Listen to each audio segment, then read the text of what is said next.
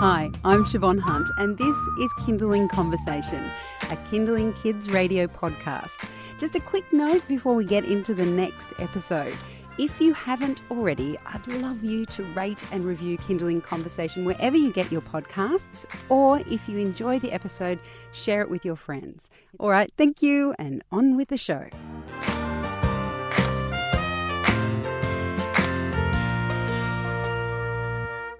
If you've listened to stories here on Kindling or in our free app, you've heard the work of Max Gosford, our in-house sound designer.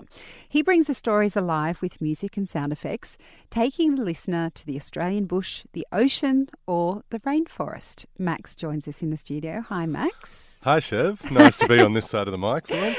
Yeah, and look, I think it's a really nice idea to get you in the studio because even I who work here hadn't heard all your amazing stories until Arlo had his tonsils out. Right. And then I would play them for him to help him sleep because he wasn't into the meditations the way Darcy is. And then I was like... The meditations are also me, by the way. They are, and they're also awesome. Thank you. We can get into that. Yeah. But in particular, the stories really come to life with your audio. So I just wanted to use this opportunity to introduce the Kindling Conversation audience to how you do it and how amazing it sounds. So can we start with a couple of your favourite stories that you've worked on? And I know that Barber in the Harbour is one of them. Yeah, I really like that one because there was a nice... if you haven't heard it, it's based around different periods of music, and so sourcing music from early rock and roll to kind of reggae to punk, etc. That fit the kind of mold of this barber that is then giving different haircuts throughout the ages to people that rock up at his barber in the harbour. We might have a grab of that. Yeah. Okay, so let's have a listen. "What are you doing?" the sailor gasped.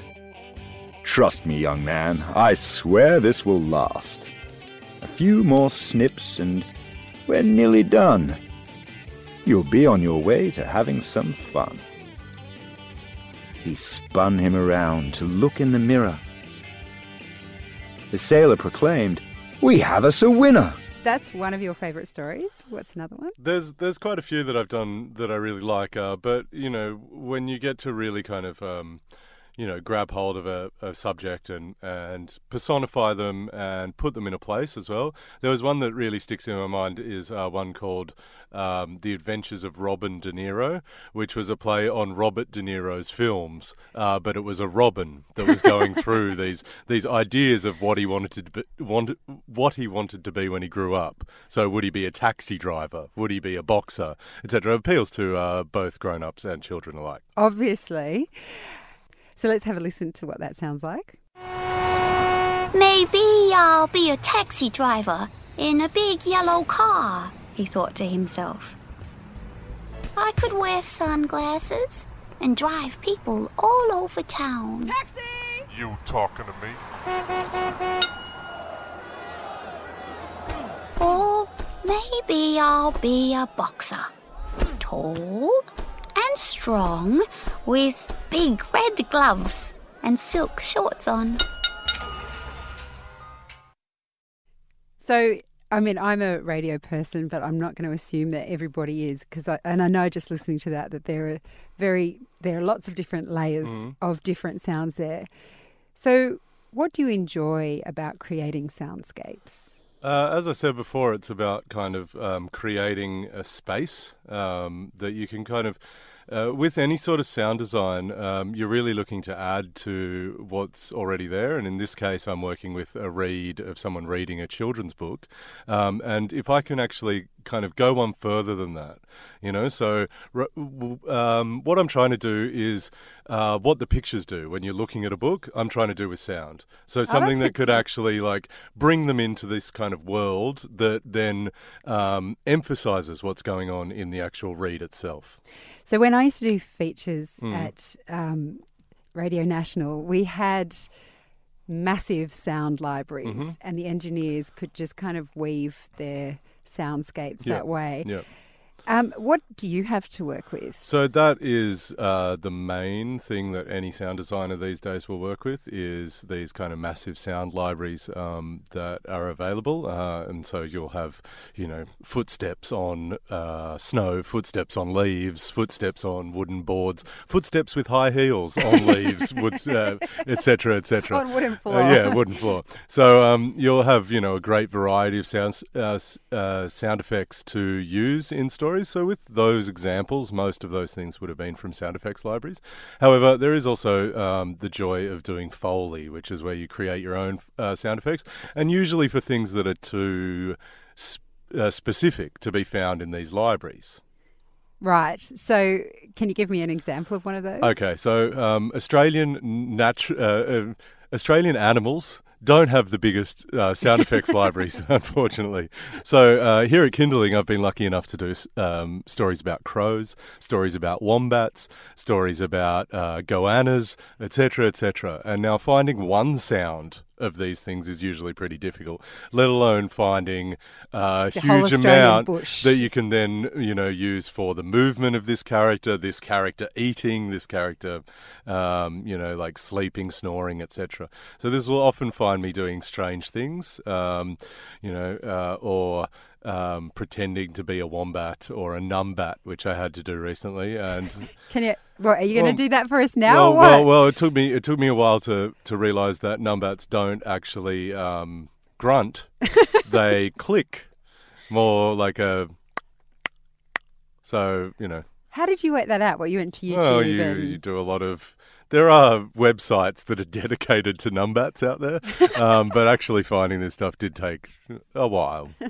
You're listening to Kindling Conversation. I'm speaking with Max Gosford, who is our in-house sound designer here at Kindling, and he has designed all of the audio that you hear on our stories. And now I wanted to invite Max into the studio to talk about this because I'm ashamed to say that I didn't listen to his stories until very recently, and when I was listening to them, I was just really drawn into the world of each of the books and was really impressed at how colourful they sound. And I just wanted to repeat what Max said earlier, in that he's trying to do with sound what illustrators are trying to do with their pictures when it comes to kids' books. All right, so you have given us a live Foley version of your numbat. Can you talk about the stories that you've chosen where you've created Foley, and then maybe we can have a listen to what you've done? Yeah, sure. So we should have some some various bird effects lined up. So bird feet. I had a story about a crow that called for this bird to walk around, and I really wanted to give it some sense of movement rather than just, the core of a crow, which was the only kind of sound effect I could find. So I didn't really. I kind of had an idea of what I wanted, but I couldn't find anything like it in any sort of sound effects library. So what I had to do was I got a bowl of muesli, and I got 2 forks, and then I tried to mimic, because I thought forks were about the size of a bird foot, and I tried to mimic the way that the muesli was to kind of represent the ground, I guess, and I tried to mimic the way that the bird would walk with these forks. My girlfriend came in midway through me doing this and was a little bit stumped.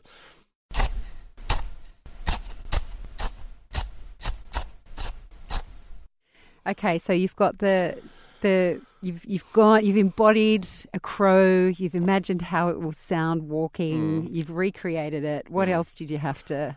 I had a lot of fun doing wombat sounds, wombat drinking sounds, wombat eating sounds, but I did also do some kind of wombat movement sounds with a bunch of leaves, and just because they had a slightly different feel to footsteps, I just kind of used my hands and a canvas bag and some leaves to get the kind of movement of a wombat.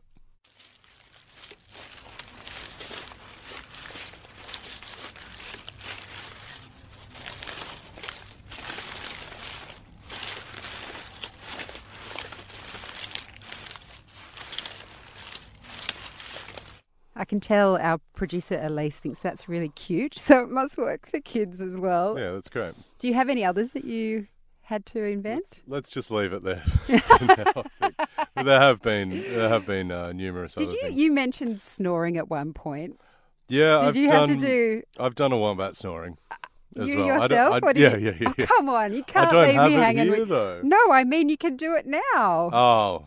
Come on, Max. Well, no, because I had to kind of personify the role, you know. I'm intrigued by this. I was by myself. I could easily, I didn't have to fess up to it. So you can hear just how passionate Max is about bringing these stories to life. You're listening to Kindling Conversation. I'm speaking with Max Gosford. He is our in-house sound designer here at Kindling Kids Radio, and he's done a lot of the soundscapes you'll hear on our stories, which you can get for free on our app, or you can find on our website at kindling.com.au. Just look for the stories on the website. And we were just talking about all the Australian animals that Max needed to recreate for some of the books that we've done. I know you work in collaboration with Cinema Nippard, who is our producer of stories here, and she has got this beautiful array of Indigenous stories. I have to add that some of these you've done whilst based in Germany. Did any of it make you homesick? That's the only thing that has made me homesick. Oh, it was really? just this one. It's interesting you say that. It was one early morning in the beginning of winter, and I had to pull in a magpie sound, which is Australian magpie is a very iconic Australian sound, and you don't realise it's not something that I missed. I didn't miss magpies, but as soon as I heard it, I thought about those early days of summer in Sydney, maybe down the coast on holiday, and you can kind of feel the warmth of the day. Even though it's like 7 o'clock in the morning, you can feel that it's going to be warm. And it was just this magpie sound that brought me back those memories. So, yeah, it was very, very interesting in terms of I hadn't really thought about that. I hadn't really been homesick, and this sound brought it back. Sorry we did that to you. But they are very fun to listen to.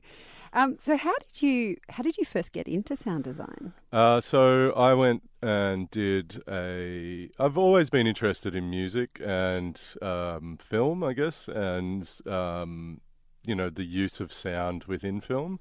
I did a fine arts degree at university, and through that experience became more and more interested in sound.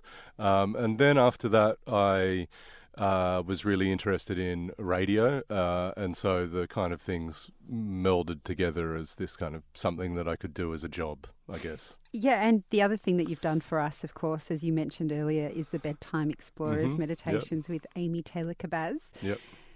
Did they make you go to sleep? No, they were very stressful to put together, actually.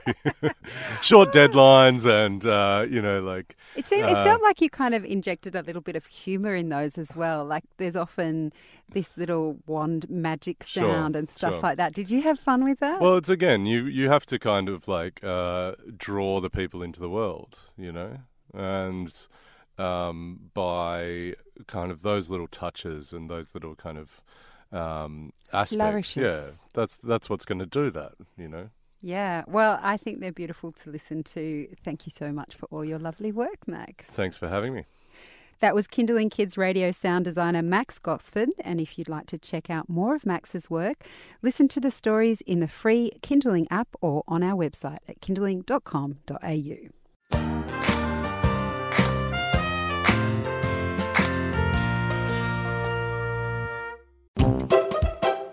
Hi, we're the Beanies. Get your child off screens and into their imagination as we explore how bubbles are made.